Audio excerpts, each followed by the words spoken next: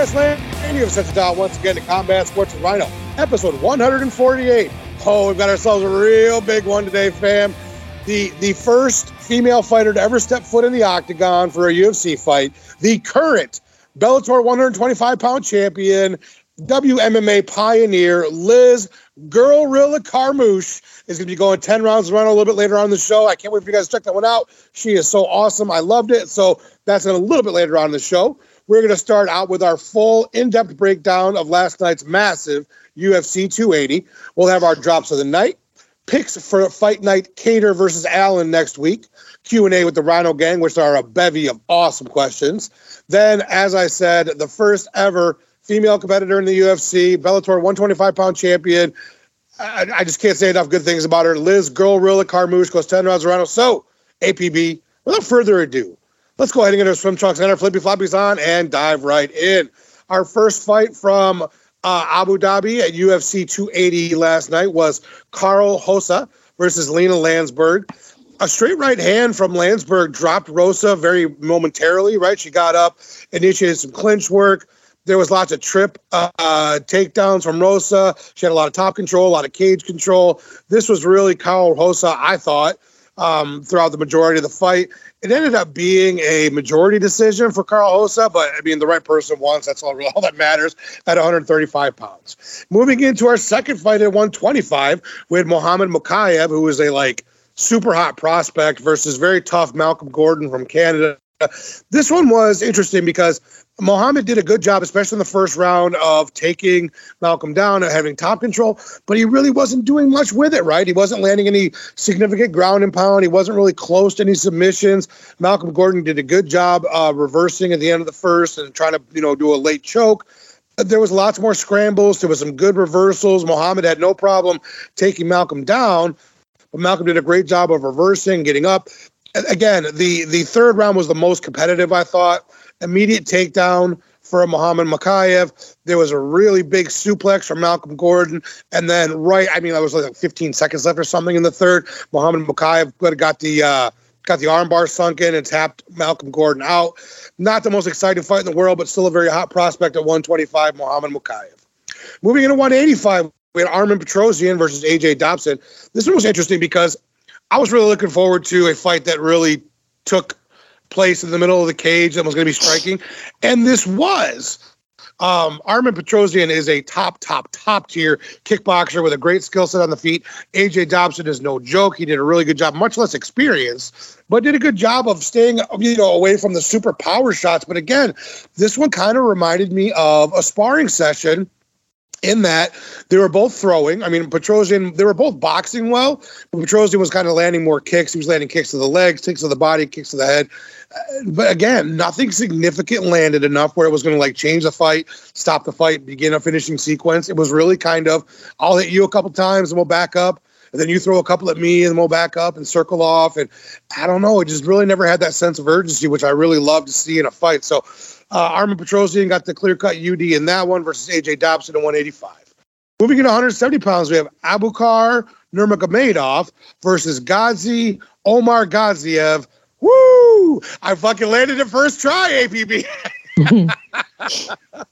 So early on, Ghazi got the takedown. Nurmagomedov got the reversal, got on top. Not much damage was done. And then in the second, Abubakar Nurmagomedov got the takedown. He landed an illegal knee. Ghazi was okay. They kind of started to, get back after it again. And the third, there was a little bit more stand-up and really nothing really significant landed in this one either. Not the most exciting fight in the world, but I'm going to say the names perfectly again. Watch this. Abubakar Nurmagomedov beats Ghazi Omar Gaziev by UD in that one. All right. Thank you very much. A little pat on my old back here. Let's get into our fifth fight, which was Nikita Krylov versus Volkan Ozdemir. And by God, APB, thank goodness, business picked up here. Nikita Krylov comes storming across the cage. Him and Volkan are both throwing huge, wide, looping shots that are landing, dude. They're both hurting each other. The Krylov then got cracked by Volkan. That kind of hurt him. He took a knee to the face. That hurt Volkan. Literally, The whole first, I don't know, maybe 1 or 2 minutes was just insanity, and I loved it. Great first round, real back and forth. Both guys landing a ton of shots. Towards the end of the first round, Volkan got set back with a really nice 3 or 4 punch combo from Nikita that sent him kind of back into the cage. And I think from that point on, Nikita Krylov was really in control between the body kicks, the takedowns, the combinations he was landing. Volkan did a good job of not getting submitted or knocked out. But besides that, this was really all Nikita Krylov, especially in the second and the third. So UD was given to Krylov in that one. That was the right call for sure. Moving in 185 pounds with Kyle Bahayo versus Makhmud Muradov. There was a couple of nice exchanges early. Kyle got the takedown. There was a really hard up kick that got everybody's attention. Muradov ended up on top. There was a guillotine attempt from Kyle that looked really, really close. Muradov got out of it, ended up on top. A takedown for Muradov, but then a reversal for Kyle. It was a really fun back and forth fight. I enjoyed this one. Kyle Bahayo has now got the UD in that one. He is now, I believe, won 11 or 12 fights in a row. He's on a really good win streak over Mahmoud Muradov. Okay. We're going to go ahead and get into our seventh fight, which was, again, I've been so high on Sean Brady for so long, and I really thought that he was going to use his wrestling against Belal Muhammad, because we know what Belal does. He is super high cardio. He runs forward. He punches and bunches, and he is an all-pressure fighter. I thought Sean Brady was going to be able to level change, take him down. This fight was on the feet, dude. This fight was completely on the feet. And in the first round, Sean Brady was getting the better of Belal Muhammad. He cut him open. He was landing really hard straights. At one point, he landed 3 or 4 straight right hands, like over and over again to Belal's face. And then the second round, dude, the jabs and the leg kicks for Brady were starting to go again. And then a big right hand from Belal started a beautiful several punch combination that Sean Brady could not recover from. Belal Muhammad kept pouring it on and really landing with accurate right and left hands. Sean Brady was not defending himself. He was kind of out on his feet. Mercifully, the referee stopped it. I thought it was a good stoppage. So Belal Muhammad gets a huge win via TKO over Sean Brady in what was the featured prelim from last night. Moving into the main card, we had Manon Fiorot versus Katlyn Chookagian at 125 pounds. This one was it was one of those fights where APB, they were such mirror images of each other, right? Both tall, both lanky, trying to stay on the outside from each other, kind of throwing looping shots. And I thought Katlyn did a good job of landing a little bit more accurately early, and then Manon kind of came on for the rest of the rounds, both 2 and 3. She was doing I'm not going to say a more aggressive, but she was being a little bit more busy than Katlyn Chookagian, and she was landing a little bit more accurately. Both of them were throwing leg kicks, body kicks, punches, but Manon was really starting to be a little bit more accurate than Katlyn, both in the second and the third. So she got the UD in that one over Katlyn Chookagian at 125. Moving into our next one, which is 155 pounds, which I was very much looking forward to, Mateusz Gamrot versus Beneil Dariush. This one finally gave us some big explosive moves, right? Some knockdowns and some big heavy shots that were landing. Some crazy scrambles, dude. Oh my gosh, both of these guys were so good when they would go to the ground on, trying to reverse each other and getting out of things. Gamrot had a couple nice sub attempts. Beneil Dariush was really, that uppercut was landing really hard. And then that big, humongous shot, which I thought was going to put Mateusz out. He just fucking got floored, did like a backwards tuck and roll, and then jumped forward and tried to get a double leg on Beneil Dariush. What a fun, back and forth, interesting fight that was at 155. Beneil Dariush got the absolutely warranted unanimous decision in that one over Mateusz Gamrot. But man, what a fun fight at 155. Moving into, oh gosh, okay. We're going to do it. We're going to talk about it. We had Petr Yan, I should say, versus Sugar Sean O'Malley. Ugh. Okay. APB really summed it up quite well just then. Basically, to me, okay, and I know there is a great deal of support from my angle on this. There's also some people who are detractors or naysayers from it, but Petr Yan took Sean O'Malley down a lot. Petr Yan, when he was on top, didn't do a ton of damage, I will grant you. But top control means something. It was like 6 minutes of top control in a 15-minute fight. When they were on the feet, the biggest shots, the ones that were the most devastating, the ones that did the most impact, the most damage, were done by Petr Yan.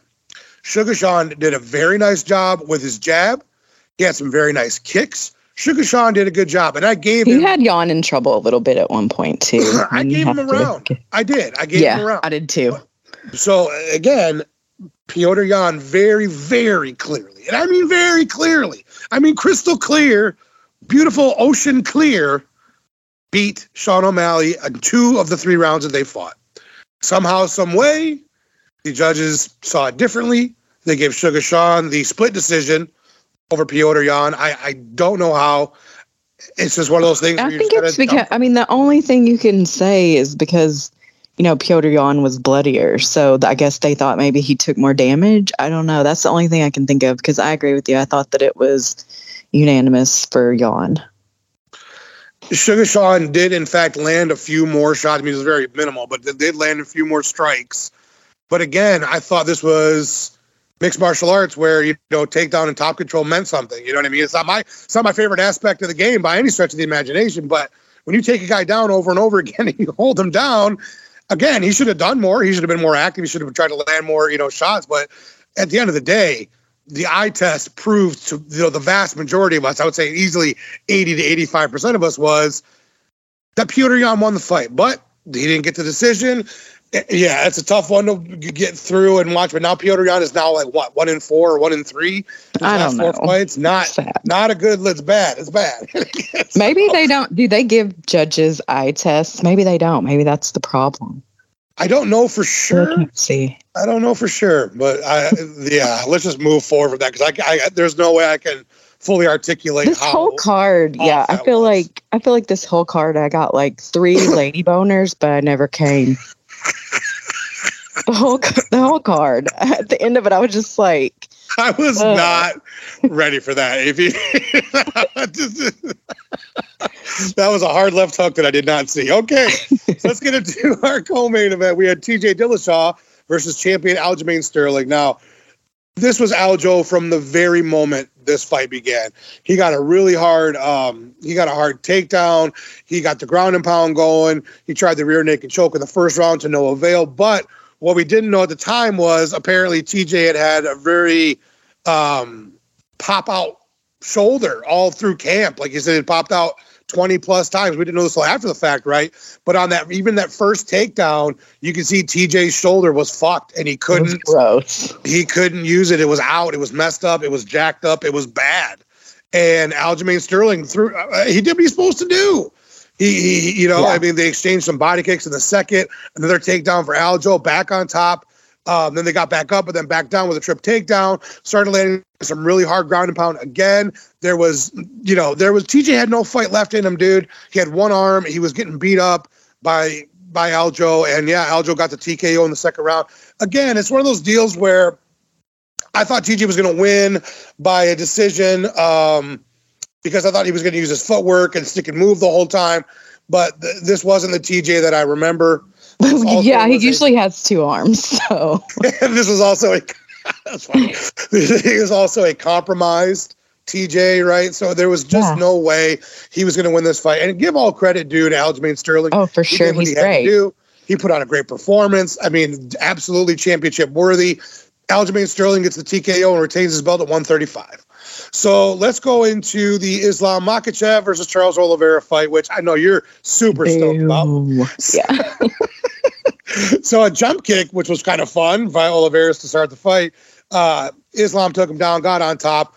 There was a beautiful hip toss, which I always love to see those when they, interesting toss or interesting slams happen. And so there was a nice hip toss, got the takedown, got some more ground and pound. There was some more clinch work against the cage in the second.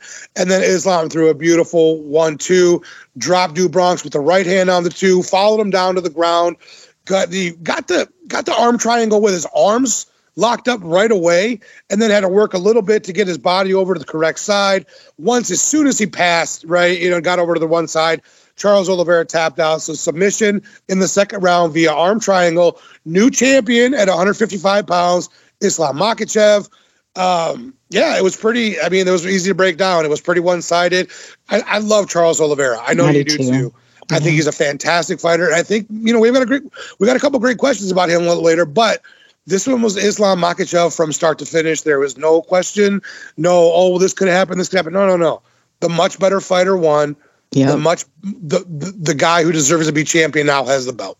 That's really all that breaks down to for sure. So I actually went 8-4 last night, and I started out like 6-0. So clearly on the prelims, I had it dialed in, and then as per usual, the wheels fell off later. Took a bunch of losses, but 8-4 isn't so bad. So, all right. So let's go ahead and get our drops of the night. I'm actually going to go with the one that started the finishing sequence, which was Islam Makhachev dropping Charles Oliveira and then following him down to the ground for that arm triangle sub. But yeah, he dropped him clean with that straight right hand. So my drop of the night is from Islam Makhachev. Did you have a different one, APB? I'm not going to pick one because there weren't any drops that I wanted to give an award to. So I'll just let you have yours. I got you. You will abstain from this particular drop of the night. Okay. So next week we've got the train keeps on a roll. We've got UFC Fight Night, Kattar versus Allen. We got a couple Rhino Gang on the card. I'm going to go with 185. I've got Josh Freem, Rhino Gang over Tresean Gore by unanimous decision. What about you? I have Josh with the RNC in round 3. APB loves a finish, and we respect it. All right. Moving into heavyweight, we've got Jared Vanderaa versus Waldo Cortez Acosta. I've got Jared Vanderaa winning by 3rd round TKO, and it's going to be up against the cage. It's going to be knees to the body, short elbows like a barrage, up against the cage in the clinch. 3rd round TKO, Jared Vanderaa. What about you? I have Cortez Acosta with the KO in round 1. Ooh, round 1 KO? All right. Moving into 205, I love this fight. I think this fight could be the one that we're like, oh my God, until it's over. Khalil Roundtree versus Dustin Jacoby. I think it's going to be a crazy battle until it's fucking over. I'm going to go 2nd round TKO Khalil Roundtree. What about you? This one was the one that I was going back and forth on too, and I think it will be exciting. And I picked exactly the same thing that you did, Roundtree KO, in round 2. I think I got TKO because I don't think Dustin's going to sleep. TKO. Oh, okay. Yeah. Well, I have a KO. Then I have a. You got the KO. Okay. My bad. No, we're all good. So moving into 170 pounds, I got Max Griffin beating Tim Dirty Bird Means. I've got this one by 3rd round TKO. That's TKO 3 for Max Griffin. What about you? Okay, I have Griffin TKO round 2. Very cool. Moving into 145 for our main event. Now this is a tough one. Arnold Allen is a extremely skilled young prospect fighter, and I think he has all the skill set in the world to beat Calvin Kattar on any given night. Calvin Kattar, we've seen him in some incredible brawls. We've seen him, absorb more strikes than any human being has ever taken. I've been to the UFC. Oh my gosh! I think this is going to be the fight where Calvin Kattar really shows his whole skill set. I think he is kind of. This is the right situation at the right time. Calvin Kattar wins this main event by a unanimous decision. UD for Calvin Kattar over Arnold Allen. What about you, APB? Well, I'm a big Calvin Kattar fan. Okay, so some of his last fights have been kind of heartbreaking for me. So if he doesn't win this one, I think I might just quit UFC forever. But so because my heart can't take much more. But I picked him to win by KO in round 4. KO 4. All right. We have a bevy, as I said in the intro, of really good questions, and I can't wait to dive into them. I know our first one comes from our dear homie, the Raised Sweet Potato from up in Canada way. RSP, what do you got for us this week, my dude? Okay, he says, as a combat sports fan, which type of fight is worse? 2 young prospects you really like fighting each other, a young prospect you like versus a member of the old guard you like, or 2 members of the old guard you really like fighting each other. So, dude, I looked at this question and it just jumped off the page right away. It's 100% 2 of the old guard that I like fighting each other. One reason is it could be the last time seeing them fight all together, right? And I don't want to, I don't like doing that. I don't like seeing 2 old guys who I've watched for 10 years, have to ride off into the sunset off of a loss. So that's one reason. Another is that obviously when someone's in the twilight of their career, they're not in their prime form, right? They're not in their top tier of what they're able to do in the cage. So, yeah, for me, it's definitely watching the 2 old guys.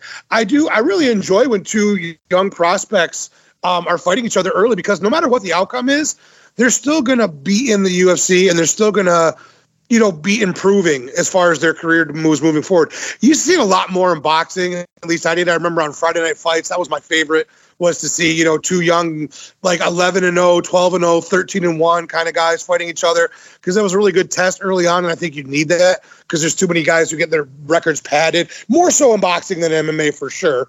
And then lastly, the one where it's like, if you have a young fighter versus an old dog, I'm almost always cheering for the old dog, unless the young lion is Rhino Gang, and then I'll always cheer for them. But yeah, it's definitely for me. It's 100% the two old guard fighting each other. That's the hardest for me. So RSP, great question as always, my dude. All right, let's get into our homie, the big OG Jemasoon. Jim, what do you got for us this week, my guy? OG, what's going on? You bunch of fucking casuals. I feel like I have to say that. Casuals. I know. Okay, so he says, who do you think takes the strap from Islam? Right now, I don't think anyone does, OG. I mean, you got Justin, you got Benila, you got the winner of Dustin versus Michael Chandler. Could there be a New Bronx rematch? Yeah, all these things are possible. I just don't see anybody beating Islam right now, right? I think we're in the early days of what I think will be a long title reign for Islam Makhachev. I hope, it was funny when I was reading this question, I thought about it. What I kind of hope is that, like, maybe in a year or two, after maybe 3 or 4 more wins, I hope Rafael Fiziev gets in that mix, because I think that would be a really interesting matchup. Not saying right now, because I think Islam would just take care of Fiziev right now, but get him 3 or 4 more fights, get him seasoned, get him a couple more years in the cage, getting kind of comfortable with it. I really like the idea of the dynamic striking of Rafael Fiziev versus Islam Makhachev. I really like that one. So yeah, I just think he's going to hold the title. Islam, that is going to hold the title for a while, and then eventually he'll get knocked off, which everybody does. But yeah, dude, I don't think anybody's taking it right now for real. So OG, we love having you back on. Thank you so much for writing in, my dude. All right, our third one comes from the Squeen. The Squeen? Come on, Rhino. The Scream Queen Supreme. Our girl, Jess. Jess, what do you got for us this week? Okay, my girl Jess, she says, who is next for Sean O'Malley? That win was not a win to me, but we can't argue it. It's in the books. I'd want a Cheeto rematch, but who do you think is next? Squeen. That's not even a word. So, Jess, I would love for the Chito Vera rematch, dude, and I think he would smash Sean again. But if it does somehow, some way get him a title shot with Aljo, Aljo's going to beat the brakes off of Sean, I'm sure. But again, I think what makes most sense for everything, you have the narrative of the rematch, you have the narrative of Chito Vera off this, win streak. You have that Sean really probably, according to a lot of us, shouldn't have won that fight last night. So there would be a whole lot of like subplots and interest going into a Chito Vera rematch. So yeah, for me, it's got to be Chito, dude. It's got to be the Sugar Sean versus Chito Vera rematch. That's got to be it. That's the only one that makes all the sense in the world to me. So that's what I think it's going to be. And I certainly appreciate you writing that one in, Jess. You know how much we love you and we appreciate you. And I'm sorry that I called you Squeen or something earlier. Squeen. I don't know what the fuck I was doing. All right. So let's go ahead and get into another one of our girls, Ashley, the MMA nerd. Ashley, what do you got for us this week, my dear? Okay, Ashley says, despite having a loss on his record, do you think Islam's legacy will end up passing Khabib's? I feel like he doesn't have the likability that Khabib has, or the undefeated thing, but that with his age and matchup options, Islam could have a pretty significant reign as champion. Yeah, dude, that's a tough one to really think about, because could he ever get to that to that point where, we think of as the greatest of all time in the division? And yeah, does he have that skill set? I think he does. I think Khabib had that thing that is hard to articulate. He had that charisma, he had the skill set, he had the dominant victories. And plus, as you mentioned, he had the undefeated record, which Islam can never, match exactly. But the thing about Islam that he has over Khabib is that he's got that striking on the feet component that Khabib never had, right? So Khabib, every single fight was a takedown, it was ground and pound, it was whatever, it was submissions. Islam can do all that, but Islam also has really good kickboxing, and Islam can also drop you from all different kinds of angles. So I think he's going to put on maybe some more dynamic fights. He's going to have more of a fan base that enjoys the striking and the ground. So I think Islam can get up to that level. I just have a hard time kind of envisioning people putting him as the greatest of all time. He still has time to do it. You're absolutely right. again, it's that aspect of being able to fight and being able to win on the feet in addition to the ground that I think could maybe match him up with Khabib in the end, but we'll have to see how it goes. But yeah, I'm also with you on board of he's going to fucking have a pretty long title reign. That's absolutely how I think about that. So Ashley, thank you very much, my dear. And just so everybody knows, I sang to Ashley the other night. I sang to her, and I am not a good singer. You're not terrible. You're good. I'm not terrible, maybe, but I'm not a good singer, and I sang to Ashley the other night, and she loved it so much that she wrote in a question this week, so I appreciate you. All right, let's get into our homie, the Doc. Doc, what do you got for our fifth question this week, my guy? Okay, Doc says, I've heard you talk a bunch of times about not just adding a 105 atomweight division to the UFC, but changing the classes to on the fives, which would add 165, 175, and 195 pound weight divisions. What would be the biggest benefit of doing that? Yeah, dude, for me, it would just increase the talent pool of the UFC. More fighters would have the opportunity not just to fight in the biggest organization in the UFC, I mean in MMA, but they could figure out which weight class they belong in, right? Which one they perform in the absolute best. 3 new weight classes would also mean 3 new champions, which would mean more title fights, which would mean the probability of seeing a title fight or two being defended on more fight nights as opposed to just pay-per-views, which I really like the idea of. I have said for a long time, and a lot of other people have said this too, the weight classes should be on the fives, as we say, 125, 35, 45, 55, 65, 75, 85, 95, 205, right? And then I'm fine with there being the big gap between light heavyweight and heavyweight. So that you're at, again, and the 105 should be added for sure, which, my God, I've said a million times. It would benefit everybody, I think, right? And again, people are like, well, it's going to get too big. There's going to be too big. Dude, how many fights do we see fall out? How many times do we see a fight card, especially a fight night, that's supposed to have 14 and ends up with 10? You know what I mean? So often. So I would love a couple new weight classes, maybe bring some new life into the UFC. And then again, I love the idea of there being more championship fights because championships are what people are in the sport to achieve. They're what to get to. They're what they want to have. And it makes for a more fun and more enjoyable viewing for us, the audience. So yeah, those are some of the reasons I really want those things, buddy. So thank you very much. My dude, Doc. All right. We got my broski, Fabian, the man of mayhem, longtime listener, my good broski, who I love, is now entering the asking question game. Fabian, what do you got for us this week, my dude? Okay, he says, disappointed out of fights, and I got all my picks wrong. What fight/performance surprised you most? As a follow-up question, do you think Charles gets himself in title contention again?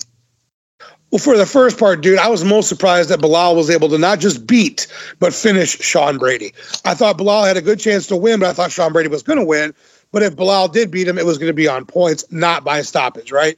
So, yeah, dude, I think it's very possible that we could see Do Bronx rattle off a couple more wins, get right back into the title picture, get another shot at it at lightweight. But, that being said, and we already talked about it, we preface this by saying we are both APB and are huge Charles Do Bronx Oliveira fans. Again, I hate to beat it, a dead horse, but Islam Makhachev is such an incredible generational type of fighter. I think he's going to hold the 155-pound belt for a really long time. I would love for Do Bronx to get another shot at it and maybe, at least have a better performance. You know what I mean? Where he actually, lasts and takes him into deep water and has some close, times where maybe he could have possibly won, right? But he was just dominated last night. And I want to see him obviously have another good showing, at least against Islam if he gets another chance. But yeah, I could definitely see him getting another shot at it for sure. So Fabian, the man of mayhem, we certainly appreciate the question, my dude. Thank you very much. All right, let's get into our next and final writing question, which comes from our homie Jamal, the son of Thomas, belovedly known around here as Cyrus King from the Combat Corner. Cyrus, what do you got, dude? Okay, Cyrus says, Islam versus Volk. How do you see it going? Do you think Volk has any chance? Do you think it is weak on Islam's part calling out a smaller fighter? So, yeah, buddy, I like Volk. And he's kind of on the smaller side of even featherweight, let alone lightweight, dude. Islam's size, his length, his strength from not only like the perspective of offense, but also defense in the grappling world will be way too much for Alexander Volkanovski, especially to handle over a 5-round fight. I could definitely see how the call out of a smaller fighter could be perceived as like, come on, dude, that's a weak move, right? But Volkanovski is the pound for pound number one fighter in the entire organization. He is seen as the best overall MMA fighter in the world by the vast majority of people. So I think the motivation isn't that he's trying to get, he being Islam, he's not trying to get an easy fight. I think he's trying to solidify his positioning as the pound for pound number one in not only the whole promotion, but the whole world. So that's what I think is more of why they want to do that, what we call a super fight. And I think Islam dominates that fight. I mean, I really do. I love Volk, and I think Volk is the best 145er, and he's in the top 5 pound for pound probably, right? But Islam Makhachev is just too good, too big, too strong, too well-rounded. Yeah, it would be Islam for sure. And that's why he probably made that call on. So, yeah, that's my answer on that one. So, Cyrus, thank you so much again, my dude. Of course, check out Cyrus King, also known as Jamal, the son of Thomas, McTavish Clan, I believe is what it is, on the Combat Corner. All kinds of great stuff, great content over there with my brother from another mother. All right. We have got 3 voice questions to get into. Our first one and our second one. But our first one we're going to go right now comes from our homie Ty the Fly Guy from Front Kicks and Throat Cuddles. Ty, what do you got for us this week, dude? Hey, Rhino. It's Ty, your Denver Broncos loving fanatic. Had a bit of a late start watching the entire card, but I am watching the main card now, and just now noticed that Manon Farrow defeated Caitlin Jigakian, which is kind of sad for me. Besides that, so now that fight has been decided, if you were to match up the entire women's flyweight division, at least the top 5, maybe top 7, who would you match up? Let me know what you think. I love the show. I'll catch you later. Peace. All right, so I'll do the 3 top fights at women's 125. So let's have Santos run it back with Valentina. It was a split decision after all, right? Let's go Manon Farrow with Alexa Grasso.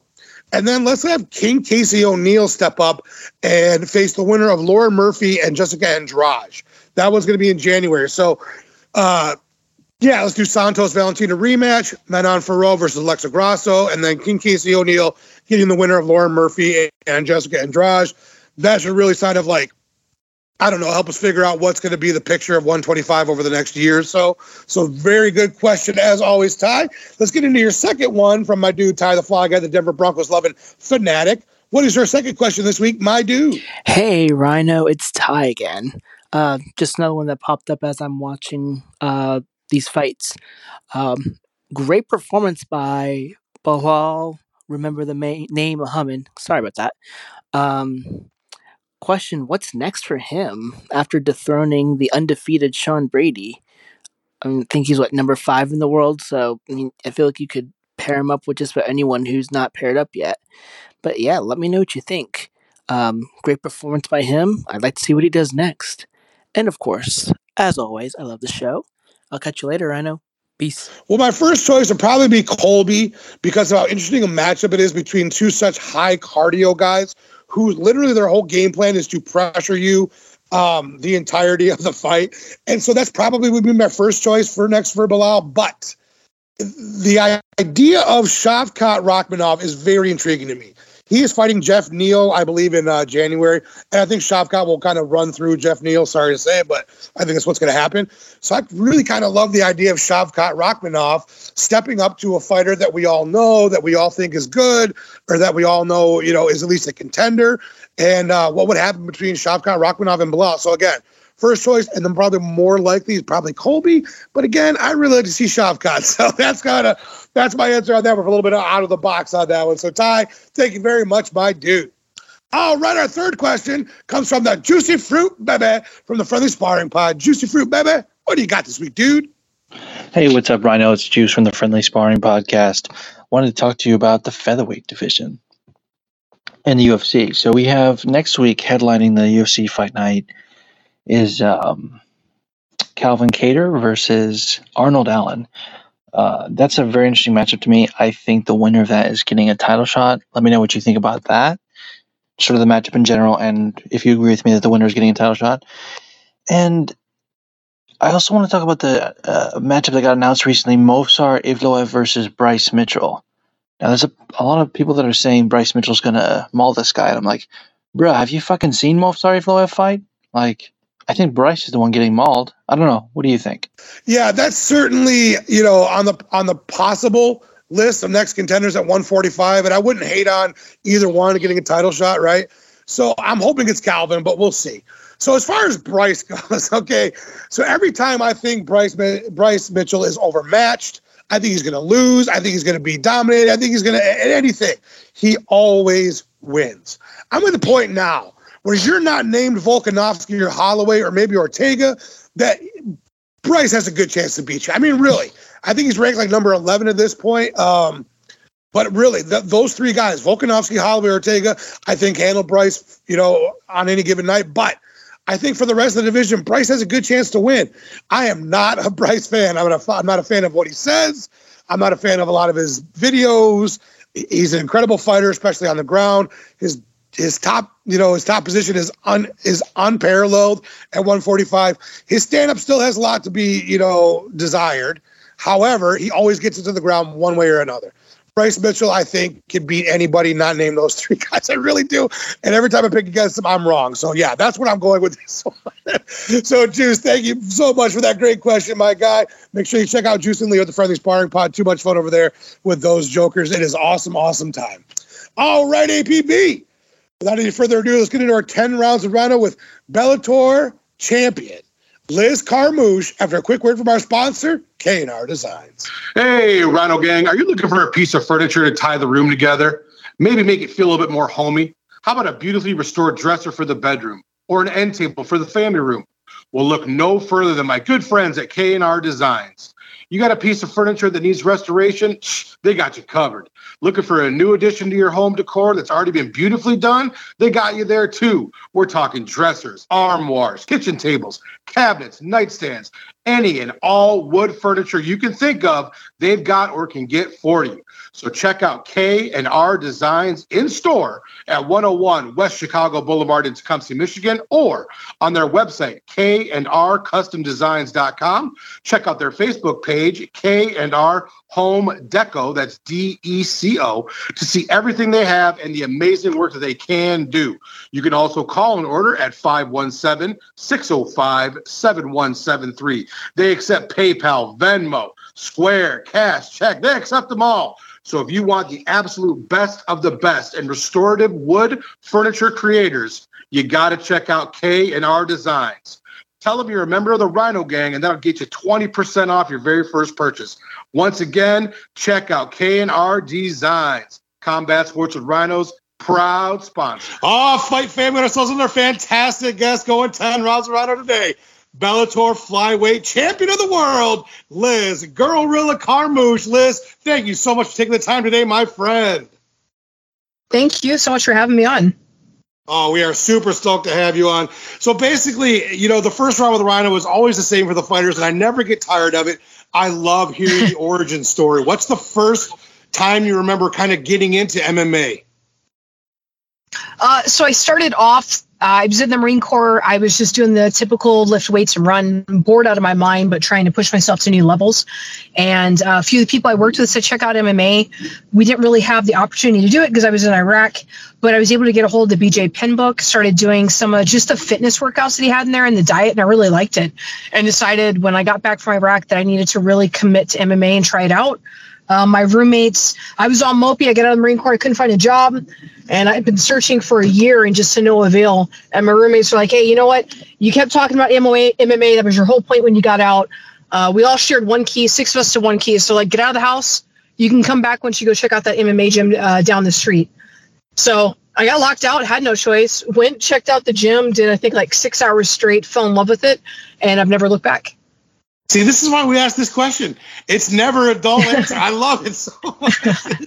So your next fight is December 9th at Bellator 289. I mean, we all have different times where we're training, and then we really kick it up when people are, quote unquote, in camp. Would you say you're just training right now, or would you say you are what we would call in camp? I am officially in camp. Okay. And then what would you say is kind of the main difference between just training to maintain and improve, and then what we would describe as camp for a fight? Yeah, so typically I do stylized training. So in other words, I'll do like an hour of jiu-jitsu instruction, an hour of striking instruction, and then in the afternoon I may go do something like judo and wrestling. I may go do strength and conditioning, or I just enjoy the time with the family and kind of do some exercises and fun stuff with them. When I'm in fight camp, it's strict. There are no afternoon, evenings off. It's those 2 hours in the morning that I work with one of my trainers to work on fight-specific stuff. Then I either have judo, wrestling, strength and conditioning. I have pro practice and cardio, sauna, ice baths, massage, chiropractic, IV injections, everything. So I usually do, between driving and just doing the actual training camp, it's usually about an 8-hour workday or so. Yeah, absolutely. And that's one thing that a lot of people listening may not understand the main differences of it. It's ramped up to a level that unless you've been there and done it, it's something you just cannot understand. So this is going to be a rematch from April 22nd with Juliana Vasquez. This is the first immediate rematch of your pro career. Are there any advantages that you feel like in fighting somebody you literally fought less than a year ago and were able to finish? Is there any advantages with that, or is it just whole new fight, everything's new, kind of what are your thoughts on that? Yeah, in some ways, I think that there is an advantage. I don't want to discredit the idea that she's coming out here to try and get that belt back. So she's going to do everything she can to grow and change from the last time I saw her. But in following fight tape and all of her fights, she hasn't really changed. So I have that advantage in having been able to pick apart her game and finish her last time. But like I said, I treat every fight as though it's the first, whether I'm rematching somebody. It doesn't matter. I just want to treat it as though I'm facing a brand new opponent and give everything I have to it. Absolutely. Now, we talk about the word pioneer gets used very liberally in the sports world, and MMA in particular. But you are an absolute concrete example of being a pioneer of women's MMA. One half of the very first ever UFC women's fight and the entire history of the promotion. That being said, that was nearly 10 years ago. I'm talking about right now. Right now, you are the Bellator flyweight champion of the world. Right now, from the outside looking in, you are the absolute best, most diverse, sharpest, more explosive. I mean, everything about your game from the outside looking in seems to have been just gotten better and better as time has gone on. What do you feel like has been the biggest improvement in that time from, let's say, that UFC debut to where you are in your career right now, Liz? I think there's a lot of things to contribute to that. One, I put a different focus on my fight career. Before, I was trying to manage being a full-time student, working at a gym full-time, and training full-time, and I was just split too thin. And then as the careers went on, eventually I was just owning and operating gyms and bouncing from gym to gym on top of my own fight career. And I finally was able to step away from that and just focus on being a full-time fighter. So I'm able to put my recovery and the needs of my fight career first. I've now also brought it down to the science. Instead of doing that old school, just guessing, well, I feel good. Now I do like the blood work. I do checking your heart rate, seeing where my VO2 max is, my lactic threshold. So I really put a science behind it to understand exactly where I'm supposed to be. So that way I can be as sharp as possible. And then I also switched gyms. And so my 4-fight win streak has come because I finally swapped over to a gym and with different coaches that I've been working with part-time here and there, but finally committed full-time with them. And it made a huge difference in my performance and my confidence in my abilities.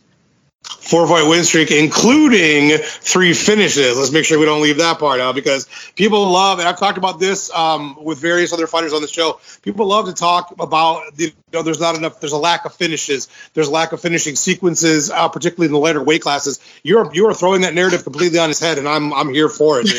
So, Girl-Rilla has been your nickname for a really long time, but I don't know the origin story behind it. I don't know where that came from. So where did that come from, and who gave it to you?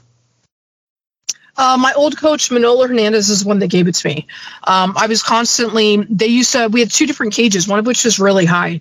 And they would lock me in and they would just kind of forget me like, oh, yeah, you guys have been in there for 40 minutes after an already hour-long practice. My bad. And I would always just monkey my way, climb out, undo it, let us all out if I felt like it. Or if I wanted to keep going, make everybody stay with me and keep training. And then just stylistically, I just had this weird brute strength and would pick up anybody. And I had no idea what I was doing because I was brand new, but just pick them up as high as I could. I was climbing and bouncing off the cage and just the overall strength and the faces that I would make. He's like, you know what? You're just like a big gorilla. You're so strong. You're so, boom. That's your fight name. It's the Girl-Rilla. love it. So you mentioned you were in the Marine Corps, and you've also been on the business side of things with gyms. Let's say that for some reason there was no MMA, there was no career to be had in that realm. What do you think you would be doing, outside of the MMA world as far as a career goes? Oh, man. MMA in a lot of ways saved my life, and it changed my life. I wouldn't have been in the gym industry at all had it not been for MMA, because that's really what got my foot in the door and eventually progressed that part of my career. So I think that I would have continued with school, which is what I hated, but that's what I was doing, is I was taking advantage of that GI Bill. I was going to school full time. I think I would have had to have stuck with it and then eventually done like the typical 9 to 5 behind a desk, pulling my hair out, losing my mind, wishing I had a way to get out all that aggression that was building up inside. So I'd probably I was working towards a kinesiology degree. I wanted to do sports nutrition and sports psychology. So I probably would have some way made my way back to martial arts in some way, but different. It probably would have been helping people out with sports psychology. Excellent. Now, those of us who follow you on Instagram, which there are a lot of us, I am certain, have all seen that you've been riding. Do you call those motorcycles? Do you call them trikes? What are those? What is that machine you've been riding on? That's a Can-Am Ryker. A Can-Am Ryker. Okay. And how has that been? Have you had those for a long time? They look really new. It is new. I have not had it for a long time at all. I was fortunate to be able to partner up with a nonprofit, Road Warrior Foundation, and I got to participate in a cross-country ride with some really amazing veterans from all walks of life, and some with disabilities, some without. And one of the things we got to do that allowed even these people with physical disabilities unable to drive, allowed them to do a cross-country ride, was the Can-Am on-road. And they offer Rykers and Spyders. So they would do adaptive pieces on the Can-Am Spider that allowed them to do the cross-country ride. And at first I was like, 3 wheels. I'm like, that's a retirement thing. That's something you do when you're old. That's not something you do when you're young.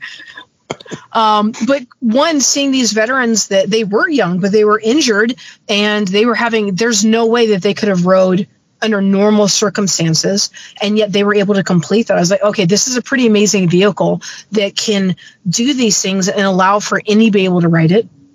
And also doing that cross-country ride, at one point, I was just a little bit tired and kind of passed out for a second at the wheel. I'm like, oh my God, if this had been 2 wheels, I would be dead right now. There is no way.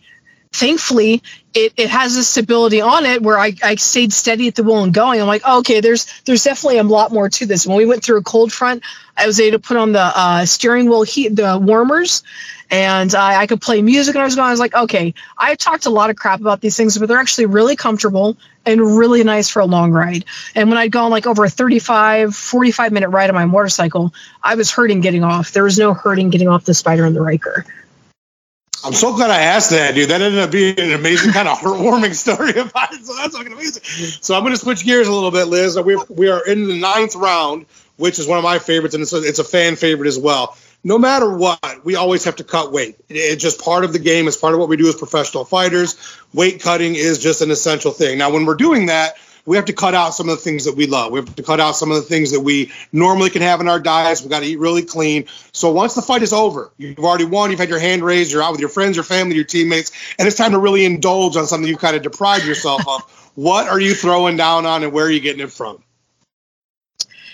So it's probably going to be all things ube. So it's going to be boba, ube. I usually go to Kung Fu Tea. And then there's this place called All Things Ube Desserts. Somo ice cream that has ube and pandan. There's all these places, 86 Cafe in San Diego. I lose my mind on all that stuff. And thankfully, some of my friends usually are like, hey, we were waiting for you. Here's more food than you can possibly eat for 10 people. And I'm like, oh, great. I have to finish this before it goes bad. So it's usually ube stuff, steak, French fries, but definitely ube. Ube is always at the top of the list of things I have to get back in my system. Absolutely. I love it. All right. We've careened our way into the 10th round, Liz, which is the easiest round of them all. Just share your social medias with everybody, so everybody in the Rhino Gang can kind of follow you along in your career moving forward and kind of get on the train of the guerrilla trade as it moves forward. Yep. So I am on Facebook, and I am as Liz Carmouche Official. And then I'm also on Instagram as I am Gorilla. Excellent. Well, Fight Fam, as we know, this is somebody I'm so stoked to have on the show. I've absolutely talked about her before. Big, humongous, ginormous fan of Liz Carmouche, the current Bellator 125-pound champion. We are so stoked to watch you fight at Bellator. Is Bellator 289, which is on December 9th. So we're going to watch you defend that title. Liz, we cannot tell you how much. We know how busy your schedule is. We cannot tell you how much we appreciate you taking the time to go 10 rounds a day. And great luck. Best of luck and best of skill moving forward, my friend. Thank you so much for having me. This is Liz Gorilla Carmouche, and I just went 10 rounds with Todd Rhino. Liz, I can't tell you what a pleasure it was to talk to you, my friend. That was so awesome. We are so stoked that you are the champion. You're going to be defending your belt again soon. Can't wait to watch you and kick some more ass. Again, thank you so much for taking the time. All right, listeners, shout outs and our outros to our forum contributors, to the Rage of Sweet Potato, to Jim Assoon, to the Scream Queen Supreme Jess, to Ashley the MMA Nerd, to my homie the Doc, to Fabian the Man of Mayhem, to Ty the Fly Guy from the Front Kicks and Throat Cuddles Pod ×2. Thank you, brother. To our homie the Juicy Fruit, Bebe from Friendly Sparring Pod. To APB, the best co-host. I love you. You're the awesomest. I love you, love you, love you. And you really got me with the I had 3 Lady Bombers but didn't come. That was amazing, and I was not ready for it. So, also to Miss Fight Diva, to Chris from Unmatched MMA, to Kairos, to all the ladies from the PRG, to Jillian, Monica, Chrissy, Katie, and Jason, my Underdog MMA fam, to Mike Morgan, to Jessica from What's Up Weirdo Pod, to Brat, to Sangha, Tom and Sandy, our girl Tempting Tori, of course, to the feature play Andrea, to D. Raines, the best engineer in the biz, to Dave Fretz, the Iron Center of Graphic Design, who came up with yet another banger poster. Make sure you check him out on Twitter and Instagram at Dave Fretz for the absolute best of the best in the Iron Center of Graphic Design. He's the man, so we appreciate you, Dave. As we love to say around here, folks, let's try to be kind. It's hard enough out there without people fucking, messing with you and being shitty, and you doing the same to others. So be kind. Get a hold of somebody you haven't talked to in a while. Reconnect. As we love to say also around here every week, love is greater than hate. And we will see you next week. Cage Side!